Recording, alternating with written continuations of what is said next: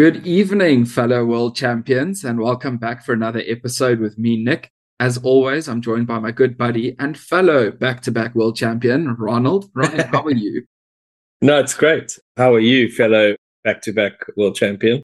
Yeah, no, back-to-back champion. I'm good, man. It feels good. It feels great, And something you pointed out to me this weekend, Ronnie, is that in 4 years' time, a team can equal our record, but no one's taking it for at least 8 years. So, yeah, good. That's going to be a great idea. So, bottom line is, as long as the All Blacks don't win the next World Cup, we will continue to be the best World Cup nation that there is. Yeah, because that's really what matters, right? We went back to back. Yeah. So we went back to back in 2019. We won, and then now in 2023 we won again. It's just the way. Hey, the Bokke can't be kept down. Those of you that do follow us on the socials will have known that Ronnie and I had an absolutely insane week.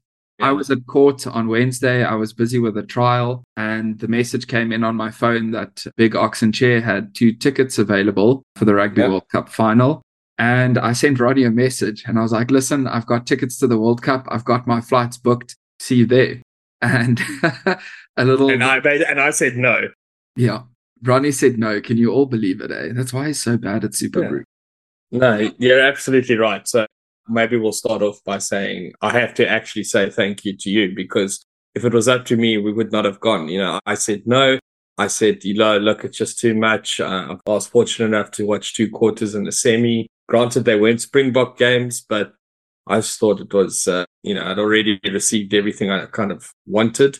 But stupidly, the biggest goal in my life was to watch the Springboks win a World Cup and see it live, and to do so against the team that I regard, or in a match that I regard to be the most intense and the highest challenge that we as Springboks can face, being the All Blacks. Honestly, it was amazing. And I didn't enjoy it until the final whistle, because the whole entire time I thought, geez, I can't believe I'm actually watching the Springboks versus the All Blacks at a Rugby World Cup final live in Paris, and we're going to lose this. And I thought, oh, man, yeah. So bucket list item, the number one item on my bucket list has been ticked. I suppose we might as well stop with this podcast. We might as well stop watching rugby, because what more do we have to do? We've lived.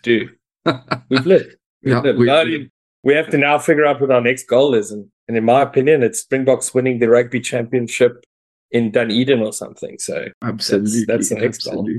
But I mean, those tickets came in 24 hours later. I'm standing outside a train station in Paris waiting for Ronnie to connect with me that we can walk over to our hotel that we've booked.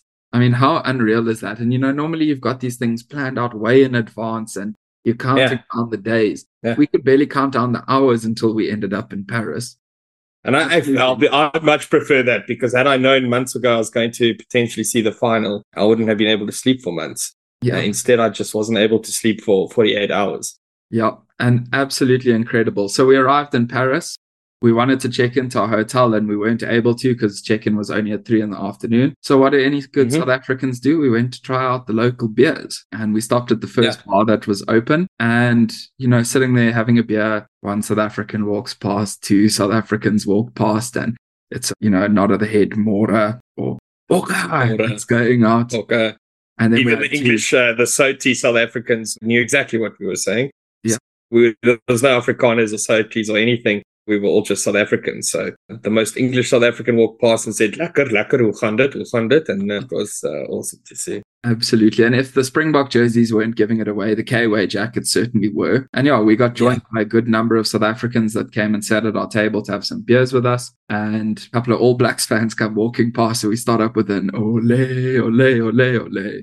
And the vibe was just so epic here, Ronnie. Yeah, the streets were full of South Africans, right? I genuinely believe for every one New Zealander we saw 50 South Africans. So, that I could possibly be wrong there. It could have been 100 South Africans for every one New Zealander on the streets of Paris. Yeah, at one point I thought we were in Parys, because it really was like little South Africa there. But Ronnie, you look at this now, we check into this hotel. So I have a bad history between the two of us of booking dodgy accommodation, because 2019 we went to Munich, and on the plane, Ronnie's like, yeah, you know where you've booked us in Munich. Like, no, man, it's a hotel, whatever, we get there. And literally the bathroom in our hotel was see-through glass from the top, or from halfway down. So like from your waist down, see-through into the bathroom. See-through. Yeah. I mean, what is that? The top was frosted. So like belly button up was frosted glass, but everything below it. So important stuff was in full display. And I remember you saying, I need to go shower, so stay in your lane. It's ridiculous. Stay in your lane. Look the other way, John. You've got shower in peace. In the room like we were, and then you literally can't be in there without a person using the bathroom. So I now book us into this place called the Hotel Joke. Fortunately, it wasn't a joke. It did exist when we got there. We went into relatively cheap, right? Relatively cheap. Short notice, it was on Airbnb. But we get into this room, and my, oh my, there's a full-blown mirror on the roof, like on the ceiling above the bed. So you wake up in the morning, and there's Ronnie looking at me. It's like, sup, buddy? In the mirror. It was ridiculous. Yeah, that's just a bit unfortunate. But look, honestly, I can't fault it, right? It was close to the metro. The metro went straight to the stadium where we stayed. We stayed 100 meters from the Moulin Rouge. And we went early enough that the trains went shambles. Yep, that's for sure. So Friday night, we didn't manage to get tickets to the third-fourth playoff. Ronnie getting offered one and me refused one. But we ended up going to an Irish pub. We met up with a mate from South Africa, Neil, there. And we got to watch the game between England and Argentina. Everyone backing Argentina. Hey, there were no English Everyone side. Everyone. So we found an Irish pub, and it was just English fans. Nowhere to be seen. Yeah, it was quite fun in that bar. I'm not going to lie. I enjoyed that quite a bit. And then we had a bit of an early night to try get some sleep because we had a big day coming on Saturday. But then, Ronnie, we got out for breakfast. And here we are, two South Africans, English, looking at this French menu. So we pull out Google Translate, and we think we're getting like an English muffin with an egg and bacon on it. Yeah. And out comes like a mug and bean eggs Benedict. You know? Exactly. That's what Google Translate led us to believe. No. Yeah. Out comes what I can only describe as dots of hummus on a plate with cut in half boiled eggs, which were cold. And cold. The two smallest boiled eggs you've ever had. Yeah. And 2 pieces of streaky bacon that were also cold. And then I think a little dot the smallest of coffee on the top. and then just to top it off with the tiny coffee. Honestly, what do the Europeans not enjoy about coffee? They have small coffees. Yeah. Sure, it's an espresso, but 2 sips into it and you're done.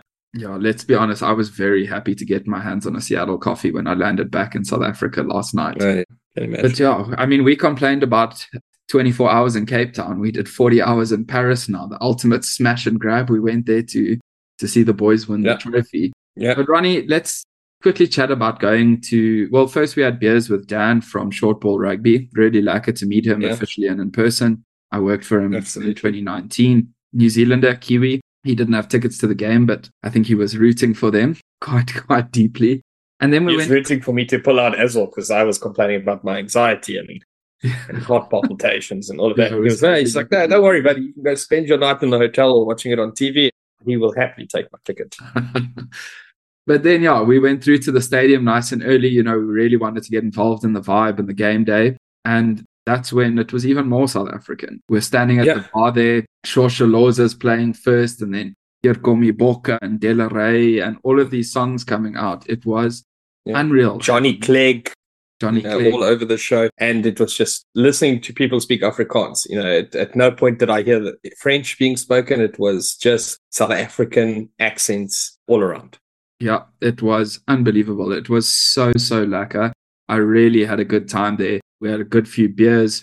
We were smart, though. We didn't drink, 2 hours before going into the stadium, just so that we wouldn't have to use the bathroom and miss any of the game. And we had wine right before the game started again, but that was just to hydrate, And then, like you said, very smart that we made a decision that we were going to watch the game and not spend the time going to the toilet. And it paid off because there was a lot of rugby to be watched, a lot of tense moments. No, absolutely. So in the stadium, we had really lacquer seats. We had a good view. Unfortunately, we had a roof over us because it was pissing down with rain in Paris. It was absolutely soaking wet. I'm sure you guys saw it on the TV, and The players actually did pretty well handling the ball in those conditions because it was quite atrocious. Yeah, I mean, look, in the middle of the game, it stopped raining a bit, but before the game and especially after the game, a lot of rain. But fortunately, we were undercover for whatever amount of rain there actually ultimately was. But yeah, I agree. Great seats. We were elevated, so the upper level, but near the front. And that's personally where I enjoy watching rugby from. I know going to the stadium, you don't actually go to watch the game. You go for the experience and the vibe and the atmosphere. And, I personally just like sitting elevated.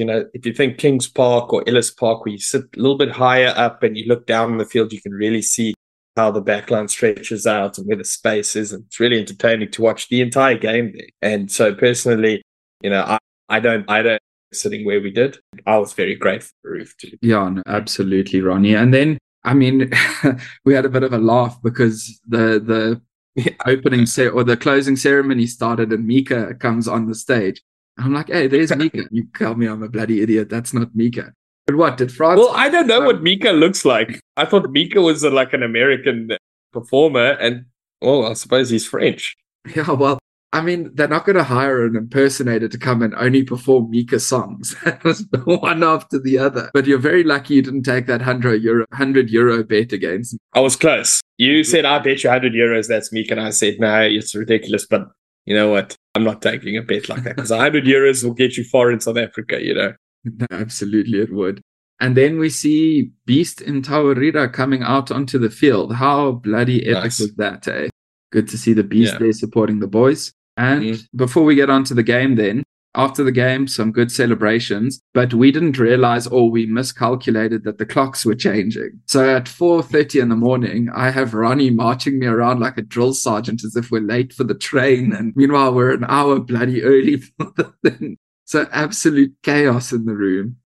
We've never experienced that at all. I suppose the majority of our listeners are South African, so maybe they can relate to this scenario. And those that are from where the clocks do change will probably think we were idiots. But basically, we went to bed after a couple of beers and we're trying to decide, like, well, what happens now? The clocks are changing. It's going to go from 2:57, 58, 59 back to 2 a.m. or something ridiculous. Yes. And we're trying to compensate. Does that mean our train's going to be... do we need to compensate with it? We ultimately didn't have to, and we just got a bonus hour to sleep in. But you're right. I woke up, looked at my watch. My Garmin watch had not updated. Obviously, your phone and my phone had, but my watch hadn't. I was there like, listen, man, we have actually got to get up now.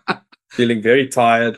And then you kind of turned to me and said, listen, you're an idiot. Go back to sleep. So there were a lot of walking wounded in the Parys airport on Sunday morning as we headed out of there. And they pulled my bag aside to give my bag a search. And one South African pipes up from the back. They're looking for the trophy. That was a good laugh. But yeah, let me tell you, the first good 3 hours of that flight, it was just Oaks and Springbok jerseys passed out. That's what it was. Yeah. So I, leaving Parys actually at the train station, also wearing my Springbok jersey, I just felt something burning on the side of my head, and I kind of looked up, and there was Flip van der Merwe, walking through the train station, he was staring at me, and I kind of looked at him, and he just like put a fist in the air and I acknowledged him, and so then thought, I'm not going to run after, let him be, and ultimately bumped into him on the same train back to. I suppose he got off at Parys, so that's where he's living now. But good to see Flip. I got a picture with him finally. So I think you have a confession for our listeners because I can see you smiling all coy there, Ronnie. We were at, what was it, St. Stithians back in the day at a Springbok training camp. Can you tell everybody what you did, Ronnie? The moment got a bit ahead of me, got a little bit big for me. Got very excited upon meeting Flip, and basically I panicked. And I said, instead of calling him Flip, I said, Willem, kan ek jou hoed kry asseblief? And he looked at me as if I was the biggest idiot in the world, and he shook his head. He's like, yeah. And he walked off, and it's only, afterwards that I was like, why did I call him Willem? And honestly, I'm so ashamed, and I've been cringing for the longest time. So when I initially saw him in the train station this time around, I thought, I have an opportunity to apologize to him, but you know what? I'm just going to let it slide. And when I ultimately bumped into the train again with him, I said, can I have a photo? Listen, I've got in a confession. I just want to get this off my chest. 10 years ago, I called you Willem. And he just laughed. He's like, many people have done that over the years, so don't worry about it. I feel a lot better. It's off my back now. It's just one of those weights that's... Yeah. Oh, man, I feel great. So Yeah, I no longer feel like a moron. Well, Ronnie, let's quickly take a short look at the England Los Pumas game. That was the bronze final, played on Friday night, also in the rain. England coming out 26 to 23 point victors. England had a strong start. They really put the Pumas under pressure quite early. And credit to Los Pumas for making a comeback in the game. But a lot of question around the England tactics deployed in this World Cup. They seem to be doing the old Springbok kicking, chasing penalty game. What did you make of that, Ronald? Look, I think that's the way England play. If there's another team in the world that plays 10-man rugby like the South Africans do, or traditionally played 10-man rugby like the traditional Springboks do, it's England. That's what they do. So the fact that both teams at some points during the World Cup try to swing it a bit wide, it's non-customary. But look, different tactics. They tried something, and we have to give credit to England, right? They may not be doing well between World Cups, but they really know how to go to those dark places the way the South Africans do sometimes and put on some, it's ugly performances, but for the purists of the game, they love to see that big forward battle, that grind, and see a team come away with a victory. So they made it all the way to, I suppose, the bronze, right? Winning the bronze. But, they took it we went right to the edge with them in the semis, and we only managed to beat them by 1 point. So it's testament to, Borthwick's, we've given him a lot of trouble over the 10 months that he's been in charge. But maybe we should give him some credit for what he was able to achieve. Yeah, I mean, he did better than any other Northern Hemisphere side, just putting that out there. England coming in third, finishing third in the World Cup with that victory. Some good English players bowing out. I was very sad to see Courtney Laws retiring. He's a player that I absolutely love. I know you're a big fan of him as well, Ronnie, and physical sheen on the field with that long forward flank. Yeah. Ben Youngs, Danny Kerr, probably the Vunipola brothers, probably Tuilagi. A lot of English legends bowing out. So it'll be interesting to see what Borthwick can do with this side going forward. And then you look at Los Pumas, your boy Gus Creevy out of the picture now, Michael Checker leaving, Nick Sanchez, a lot of big name players that are also leaving their squad. And it'll be interesting to see how they go from here too. Yeah, a little bit disappointed that maybe, Gus Creevy didn't get his beautiful result, a beautiful end to a beautiful career for him. First Argentinian player to reach 100 Test caps, and he finished fourth in the World Cup. It's not bad. It's good, and a lot of people wrote them off, and they still managed to get to the bronze final. Granted, they lost it, but it's sad to see. But good career for a number of those players. Yeah, so they bow out, they can hold their heads up high for sure. But let's dive into the one that's worth talking about, Ronnie. The 1 point we had to prove through a quarter, a semi, and again a 1 point win in the final. Springboks 12, All Blacks 11. We did it, boy. Back. Is it like Ox said? I think it was Ox that said this, and I heard the quote somewhere that we won this World Cup by 3 points. That's it. Yeah, we did smash and grab there in France, against England, and against the All Blacks. We did it. But Ronnie, let's start with the selection first. So it was soaking wet in Paris, and the number of South Africans we spoke to, it gave us a fair amount of confidence with the 7-1 split. The wet weather rugby, having those additional forwards was going to prove worthwhile. We had a few scares. We saw Chesy go down and get his thigh strapped. We saw Jesse Creel take a shoulder to the face. And it was worrying at times what was coming there, but ultimately we got through.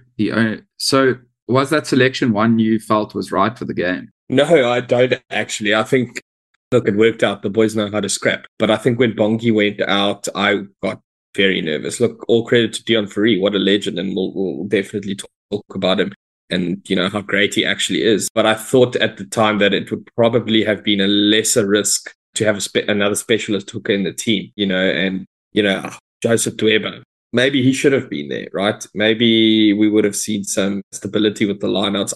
I don't know. But when Bonke went down, unfortunately, for early in the game for the second World Cup in a row, I felt very sorry for him, but I was very concerned for how the team was going to perform. And we noticed it. Our lineouts weren't great. But look, Deon Fourie, well done. Well bloody done. Crucial turnovers throughout the game. And who knew, 37 years old, 37, 38. And 38, and comes on World Cup final, played 77 minutes of World Cup final. After he played his last game for Stormers, they just figured, no, that's the end to that.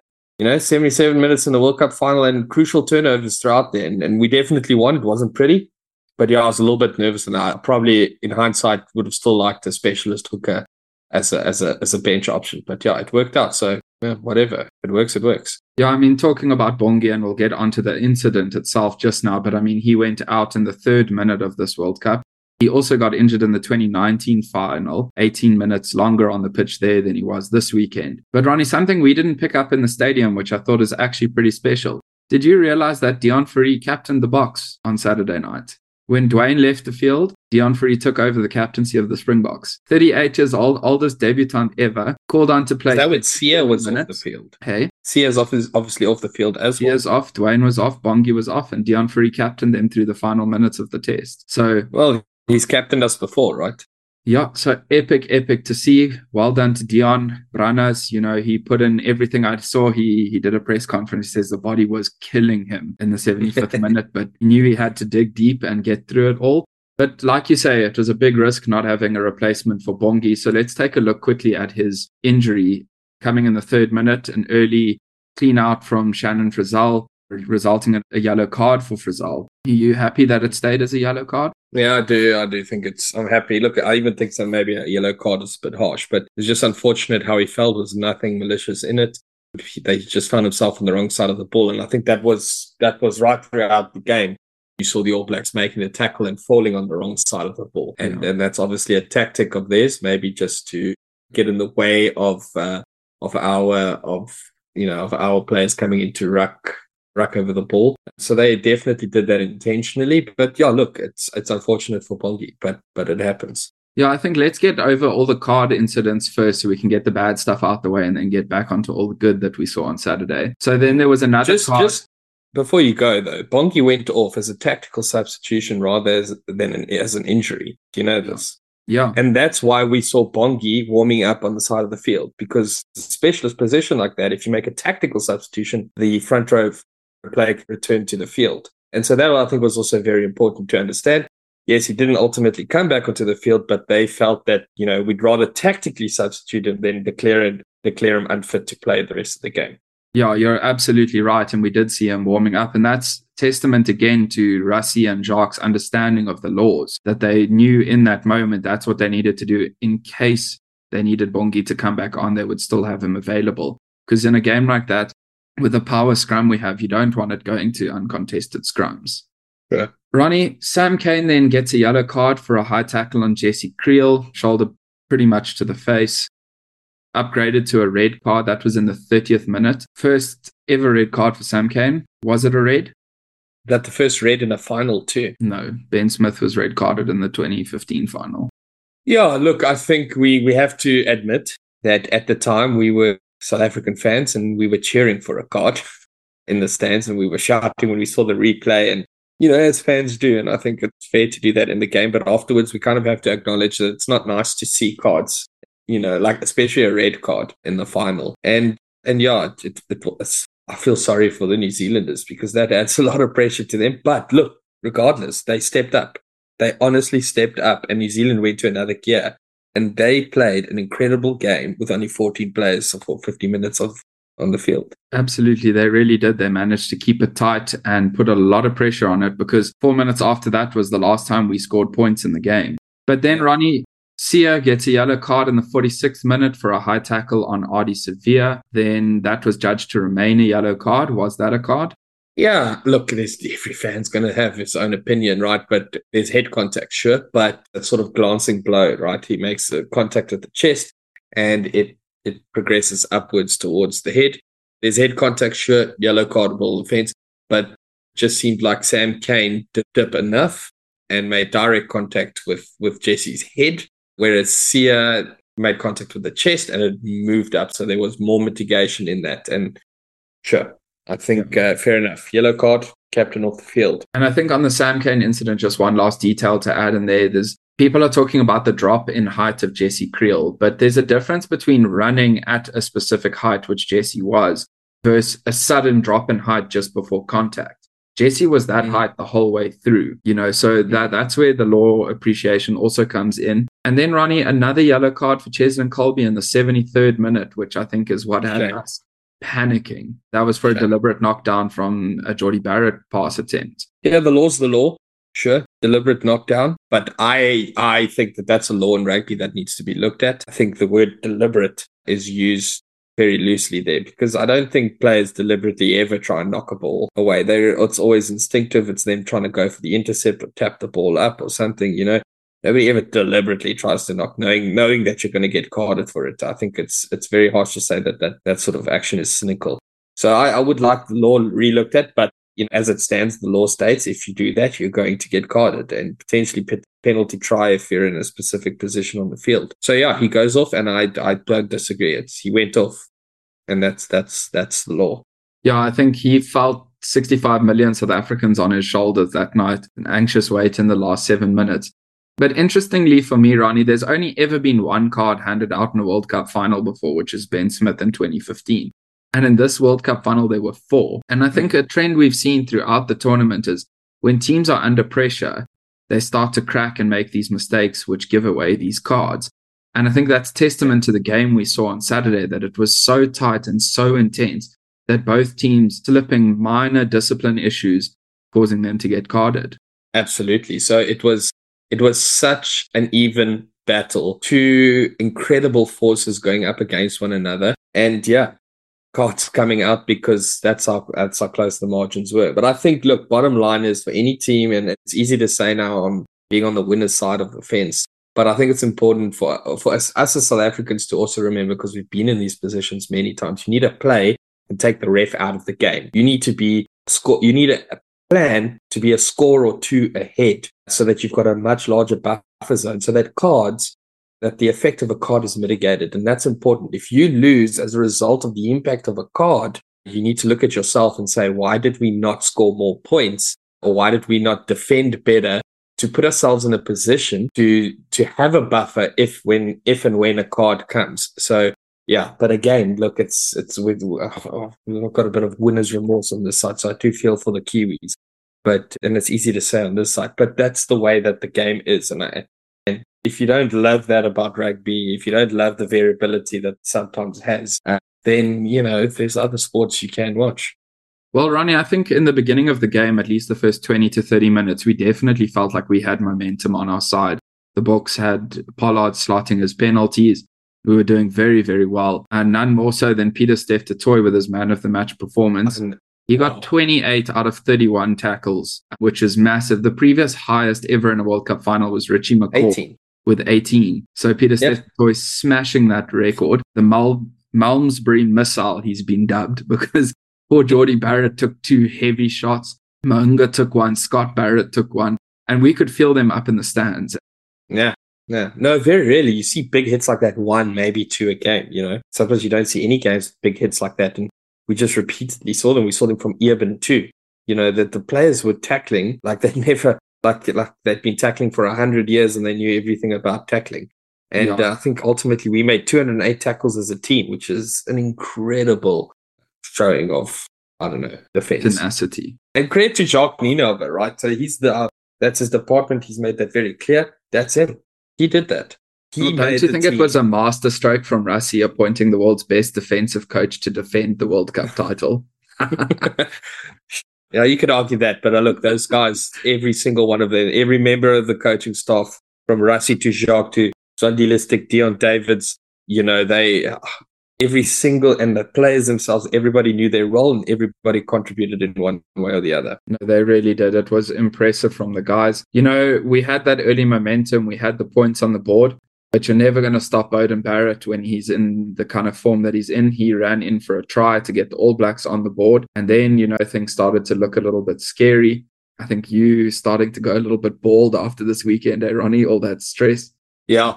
So I was very animated in the first half, and because we had the momentum on our side as Springboks, we were very dominant. And in the second half, when we weren't scoring points, I went very, very quiet, and I couldn't believe that I was going to watch us lose to the All Blacks, and it was heartbreaking. But honestly, the guys around me, a lot of big Springbok fans, and they kept me upbeat and pulled it off, man. Yeah. Ronnie, what do you make of our line-out issue? So obviously having Dion there was a little bit difficult. He wasn't so accustomed to throwing in. But that was something that hurt us. On the same note, though, All Blacks had only lost one line out the whole tournament. And then Cody Taylor also struggling. Was it the conditions more than the players themselves?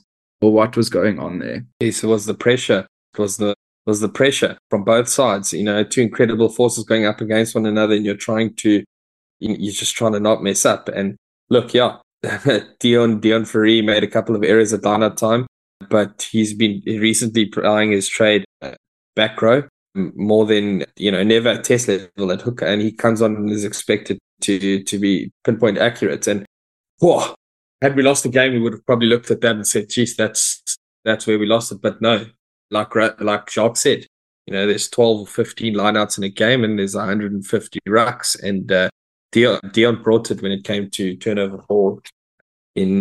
ball.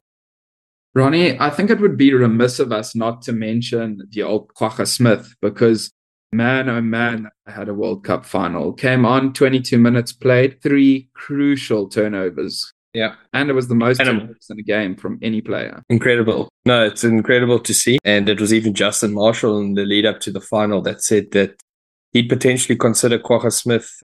If he could choose one player to be in the All Black team, he would put Kwagga Smith in place of Sam Cane, actually. So he would have subbed their actual captain out for Kwagga. Yeah, I think he's one of the unsung heroes of this World Cup campaign, because the versatility he brought from the bench, coupled with the massive performances he was able to put on. I mean, it really, really helped the Bokke come through a number of tough fixtures. He really was a point of... Yeah, it's absolutely. And it's said a number of times as well that he's our backup back, and we haven't seen that yet. Sure, he's linked up in the back line, sure, but I was waiting for a scenario where he was actually really called upon to play the role of a backline player, of a winger or something. And fortunately, it didn't happen. But also, I would have loved to have seen that, because I'm sure that he could slot in anywhere. I'm sure you could even make him a prop and he'll outscrum someone. Yeah, and he's 29, I think, which is unbelievable. He says he's possibly got another World Cup in him. Yeah, and maybe he could get a third medal. Yeah, imagine, hey, the three-peat. Maybe he's our captain. Yeah, because Kwagga, really massive performance from him at this World Cup, and especially in the final. Those 3 turnovers were crucial, especially the one from Will Jordan when Chesney made the tackle. So Kwagga, that was a fantastic video to see. Cheslin Colby picking up Will Jordan, and Kwagga comes along and says, "No, I'm not going to get involved in this tackle. I'm just going to take the ball. Thank you." That was literally smash and grab. It was exactly what it was. So yeah, the boys did us flippin' proud, Ronnie. I think you and I both had the absolute time of our lives at that game. And then I must give you credit for one of the best jokes I've heard this year, was Ibn Etzebeth getting his hair cut at 5 o'clock in the morning by Arge Snyman, cutting a bit of a Mohican in there. And there's Ronnie Wall. They don't call him Snyman for nothing. That was a good one. For those that don't understand Afrikaans, snay is to cut. So it's like cutting man or cut man. A good laugh. It's funny when you explain the joke, Nick. Oh, but not everyone is Afrikaans that listens to our podcast. We've got listeners all over the world. So it's important that they can understand it too, like me. We do apologize to the rest of the world, people that aren't South African that potentially listen to this. Nick and I are proper South African, proper Boks fans. So we love the Springboks. Yeah, and we are gloating a little bit. Sorry for that. But yeah, we're very proud of our boys for what they've achieved and for what they've done for the country. I mean, you could see it in the scenes today when they arrived back in South Africa. Everyone is just on such a high. I mean, driving to work this morning, I was blaring Here Call Me Bokke out of my car. The vibe at home is really epic. Ronnie, tell us, where did you finish on Super Brew? Honestly, we're still playing that ridiculous thing. You realize we won the World Cup, eh? Like, Super Brew really doesn't matter. The only thing second to winning the World Cup is the fact that I know I beat you on Super Bowl. So I'm keen to hear where you finished, please. Okay, whatever. If we have to go through this right now. So the rugby punted, they finished 1,957. 1,957. Yo, Ronnie. Well done, buddy. I won't give you any. I just want to say I backed my final call of Super Brew, and we all know that the final game is the one that really matters. I called Springboks by 1. Oh, you got it on the money, hey? That shows how good you were for the rest of the tournament. That you still made it so low, but that one on the money. Yeah, anyway, so I suppose if we have to talk about the rugby punted Super Brew pool, there is a bit of... Look, I'm going to go second place, first place, and then third place. Okay, in the rugby punted Super Brew, and you'll know why. In second place, we have Andre, legend, 62.75 points. Okay, so well done to Andre. And in first place, we've got Neil Struts on 63.5 points. So that's also very well done. But Nick, in third place, do you know who's in third place? In third place, Ronnie. Harry Deliu. Harry, lekker. So Harry. Thanks for the punted from time to time. Very well done. Yeah. I actually saw he finished top in a number of pools throughout the World Cup. Yeah, so out of 3,208 people, he finished third. So it's a big pool that we managed to put together here for Super Brew. And Harry, he finished third. And honestly, if people don't know Harry's been to a number of games. He was a scrummy of note for a long time ago for the Lions and whatnot. So King of the dive pass. King of the dive pass. I think one of the pictures that he sent to us is him horizontal or parallel to the ground. And yeah, it's always sad to see when a scrum does so well. But Harry, if you are listening, you got this far. Well done. Well done. But like Ronnie said, Niels Truter, you are our superest of brews. So guys, if you finished in the top 3, please pop me a message on any of the socials or on our emails with your address, and we'll be sending some May Fokchom merch to you. Niels, you also win some Keep Moving apparel, some Bokke socks, as well as a rugby ball light. So you're our big winner in this tournament. The other guys, you guys are going to get some lacquer hats, some shirts, and everyone that's now listening, please join us for the URC. That's about 2,500 players in that tournament.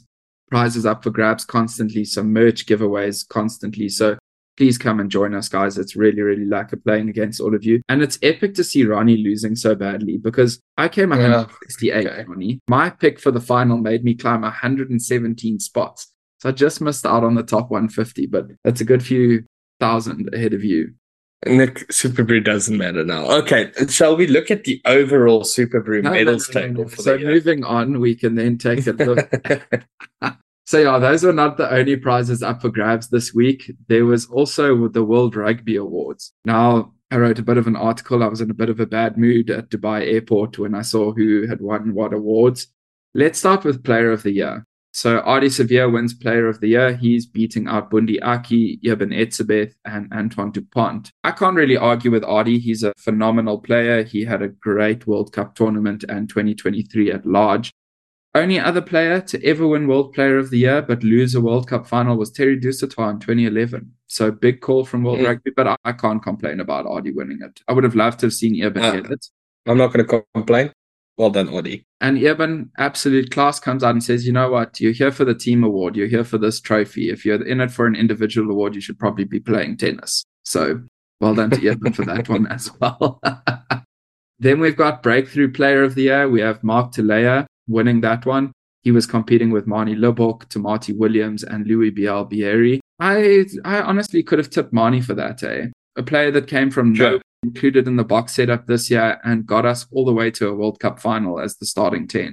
Yeah, look, I agree, Marnie, but I think Marnie as a breakthrough player for South Africans, we agreed that he was our breakthrough player of the year, possibly even Kanan, or well done to, or Kurtley even, but yeah, on the world stage, maybe Mark Talea, it's deserved. Then the one that I do not agree with at all is Andy Farrell winning Coach of the Year. Now, yes, I've engaged a little bit too much on the socials with people on this issue, but Andy Farrell, incredible coach. Can't take it away from him. But everyone must remember this award is a yearly award. He's already been given an award for winning the series in New Zealand and all that they achieved there. This was this year. Ireland lost one game, but it was a crucial game. It was a game Ireland's never made it through before. And I don't feel like that was taken into account because, yeah, he won a Six Nations Grand Slam. Very well done. But the game that mattered most, the game that whole country was hanging on, Ireland failed to win. You look at Jacques Nienaber. I can understand why Jacques didn't get it because there's a lot of talk about Rassie pulling the strings and whatever. But for me, the three other coaches nominated, I would have been happy with either of them. In Jacques, okay, we know what he achieved, World Cup winning coach. Simon Rawili from Fiji.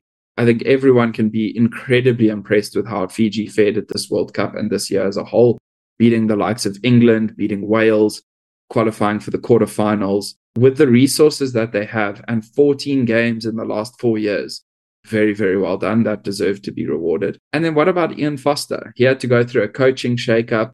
He came into the World Cup with pretty much a full set of new coaches, Schmidt, Jason Ryan, Plum was let go. And he coached that side to a World Cup final, knowing he'd already lost his job. The public were against him, and he proved them all wrong. Yeah, I'm going to disagree with you. I think Andy Farrell deserves that. I thought he's done exceptional. I mean, how many games they've equaled the record for the most games? Yes, they slipped at the end, but it's not a case of them, they could have won. They could have won the quarters. They could have won the semi. They could have gone on to win the final. They didn't. They didn't, but they very much could have. And I think we need to acknowledge that as South Africans, that we won despite there being, 5 other teams that could have won as well. And it's the unluck of the draw that they got put up against South Africa and New Zealand, and they beat the world champions. Now we can say that's something that Andy Farrell, they beat the world champions, and they beat fair the and square. Back world champions. They beat the back-to-back world champions, sure. So they were the only team to do so in the World Cup. And look, I think Andy Farrell, what he's managed to do with the Irish team, incredible, and they deserve to get better than the quarters. But so did New Zealand, who ultimately kicked them out. Yeah. Well, Ronnie, then we move over to try of the year, and this is one I can't argue with. Duhan van der Merwe winning it with his try in the Six Nations for Scotland versus England. That was an incredible run from him. Yeah, I tend to like try of the year to go to a sort of a team try. I think Aaron Smith got it in the last World Cup against Namibia. It was an incredible team try it was a TJ Perenara got it against Namibia. A credible team try, scoring in the corner, a lot of athleticism shown there. But Duhan, this was a brilliant individual try. So he ran out from 60 meters from the try line, found himself in the midfield, put his head down, ran straight, and then a couple of steps and crash balls, and he was over the line to score a brilliant individual try. And sure, brilliant try. We even said it at the time. That was an incredible try. Absolutely, it was. Definitely was. Ronnie, let's then go over to some of the news doing the rounds of this week. Eddie Jones quits the Wallabies. I think before we get onto that, the fact that he had the audacity to say that Michael Hooper is not a role model within the Australian setup is very hectic. That's a bold accusation to level against a guy that's given so much to that jersey over the years. Yeah, I'd rather to keep those comments to yourself, right? If Michael Hooper is a bit of an abrasive person within the team setup, then yeah, sure, drop him, but don't go and kick the man while he's down. Michael Hooper, in my opinion, is a brilliant player, and I consider him a role model for Australian rugby and even world rugby, right? He's been a captain there for a long time, and possibly Australia could have fared better had Eddie actually decided to take Hooper along, and possibly even Cooper or one or two other players. Yeah, I think, we've sang Eddie's praises a lot, but I think what he's done to the Wallabies this year is actually quite despicable. I think he's damaged that team quite a lot. And we saw it on Friday night in Paris. We met up with a few Aussies, and they were part of a 4,000 guys strong group that traveled to the World Cup, but they only went for the quarters, the semi, and the final. So they paid all that money to go there, and they didn't even get to see their team. Eddie sacrificed the World Cup to try and win a World Cup and then quits when it gets exactly. You don't need to lose a World Cup to win a World Cup, and that's what Eddie did. Like, he's potentially playing towards 2027 home World Cup and winning, and what does he have to show for it? He played one team and then chose a second team for the World Cup, and the second team wasn't able to pull it off, and now he's out of a job, or potentially, I suppose, going to Japan. Yeah, so he says at the moment he has nothing lined up, but I'm pretty sure we all expect him to end up in Japan. Ronnie, the Bokke Trophy Tour, that's coming to Pretoria, Joburg, and Cape Town. I know guys are quite upset that it's not going to some East London cities. I'm going to be in court on Thursday. That's where I was in 2019, where they came past. So hopefully I'm going to get to see the boys come past and celebrate a little bit there. That'll be quite epic. Now we get on to the sad part of every World Cup cycle, and that's the players that we're going to be saying goodbye to. So I think let's first start with the All Blacks, because there's a number of them there. Sam Whitelock, most capped player of all time. Brodie Retallick, Aaron Smith, Richie Mo'unga, Nepo Laulala, Shannon Frizzell, and Lester Fainga'anuku, all bowing out of the All Blacks. Potentially Bowden, potentially Ardie. It's a number of legends in that All Black side. They've also got Razor coming in as coach, so he's going to start on a clean skate with a young squad.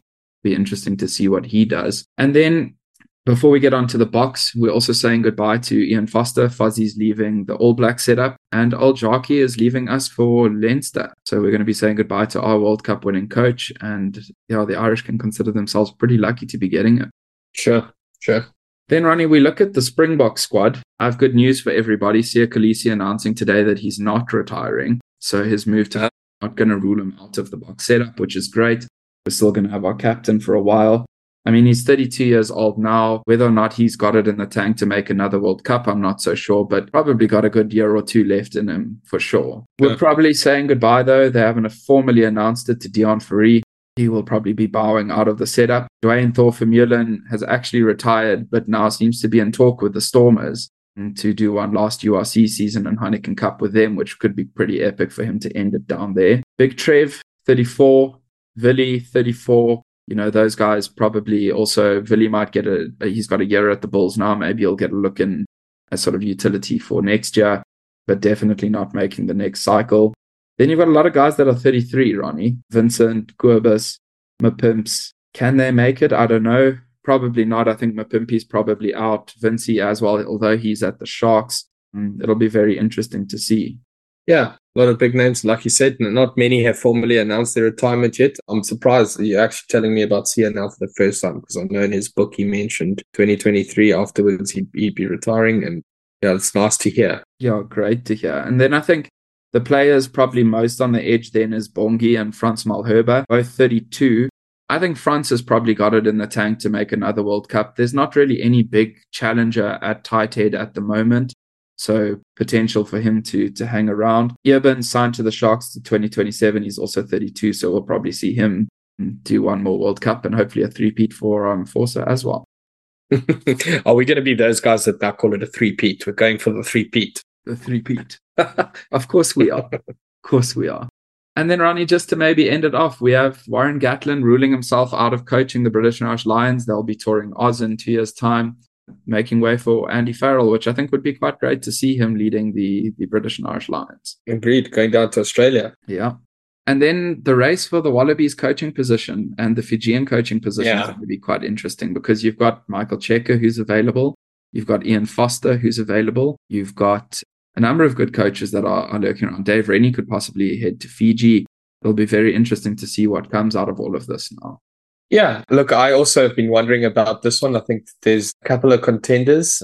I mean, I haven't been following Australian media. I'm not sure if there's anyone else that's already been earmarked to be in the running. Sad to see Eddie go, but, look, maybe he's stuffed around a little bit too much with the Aussies. But yeah, Dave Rennie, can he come back? I think he probably doesn't want to come back after what Australia did to him. Yeah, and Simon Rawuli from Fiji. Does he get a nod maybe in Australia? I don't know. But I think Michael Cheika is probably going to be. What do you? Yo, Checks, I don't know. I don't know if he'll be going back. It'll be very interesting to see. I'm sure there's going to be a lot of shake-ups coming in many coaching setups now after the World Cup. Yeah, we've been blessed with a good one. And now we have to wait until July 2024 to see the Springboks in action again. Yeah, and Six Nations is just around the corner. But it sucks for us. Like you said, we have to wait, 10 months or something? Until we get now, but yeah, a lot champions in action again. And that's a wrap, guys. And girls, if you enjoyed this episode and didn't mind our terrible puns, please do us a solid and smash that like button. Remember, subscribing to our podcast may not make you a better rugby player, but it will make you more knowledgeable around the braai while screaming at the TV. We might not have the biceps of a prop or the speed of a winger, but we've got enough rugby banter to keep you entertained for the entire season. Grab it up, light the braai, and we'll catch you back here next Wednesday.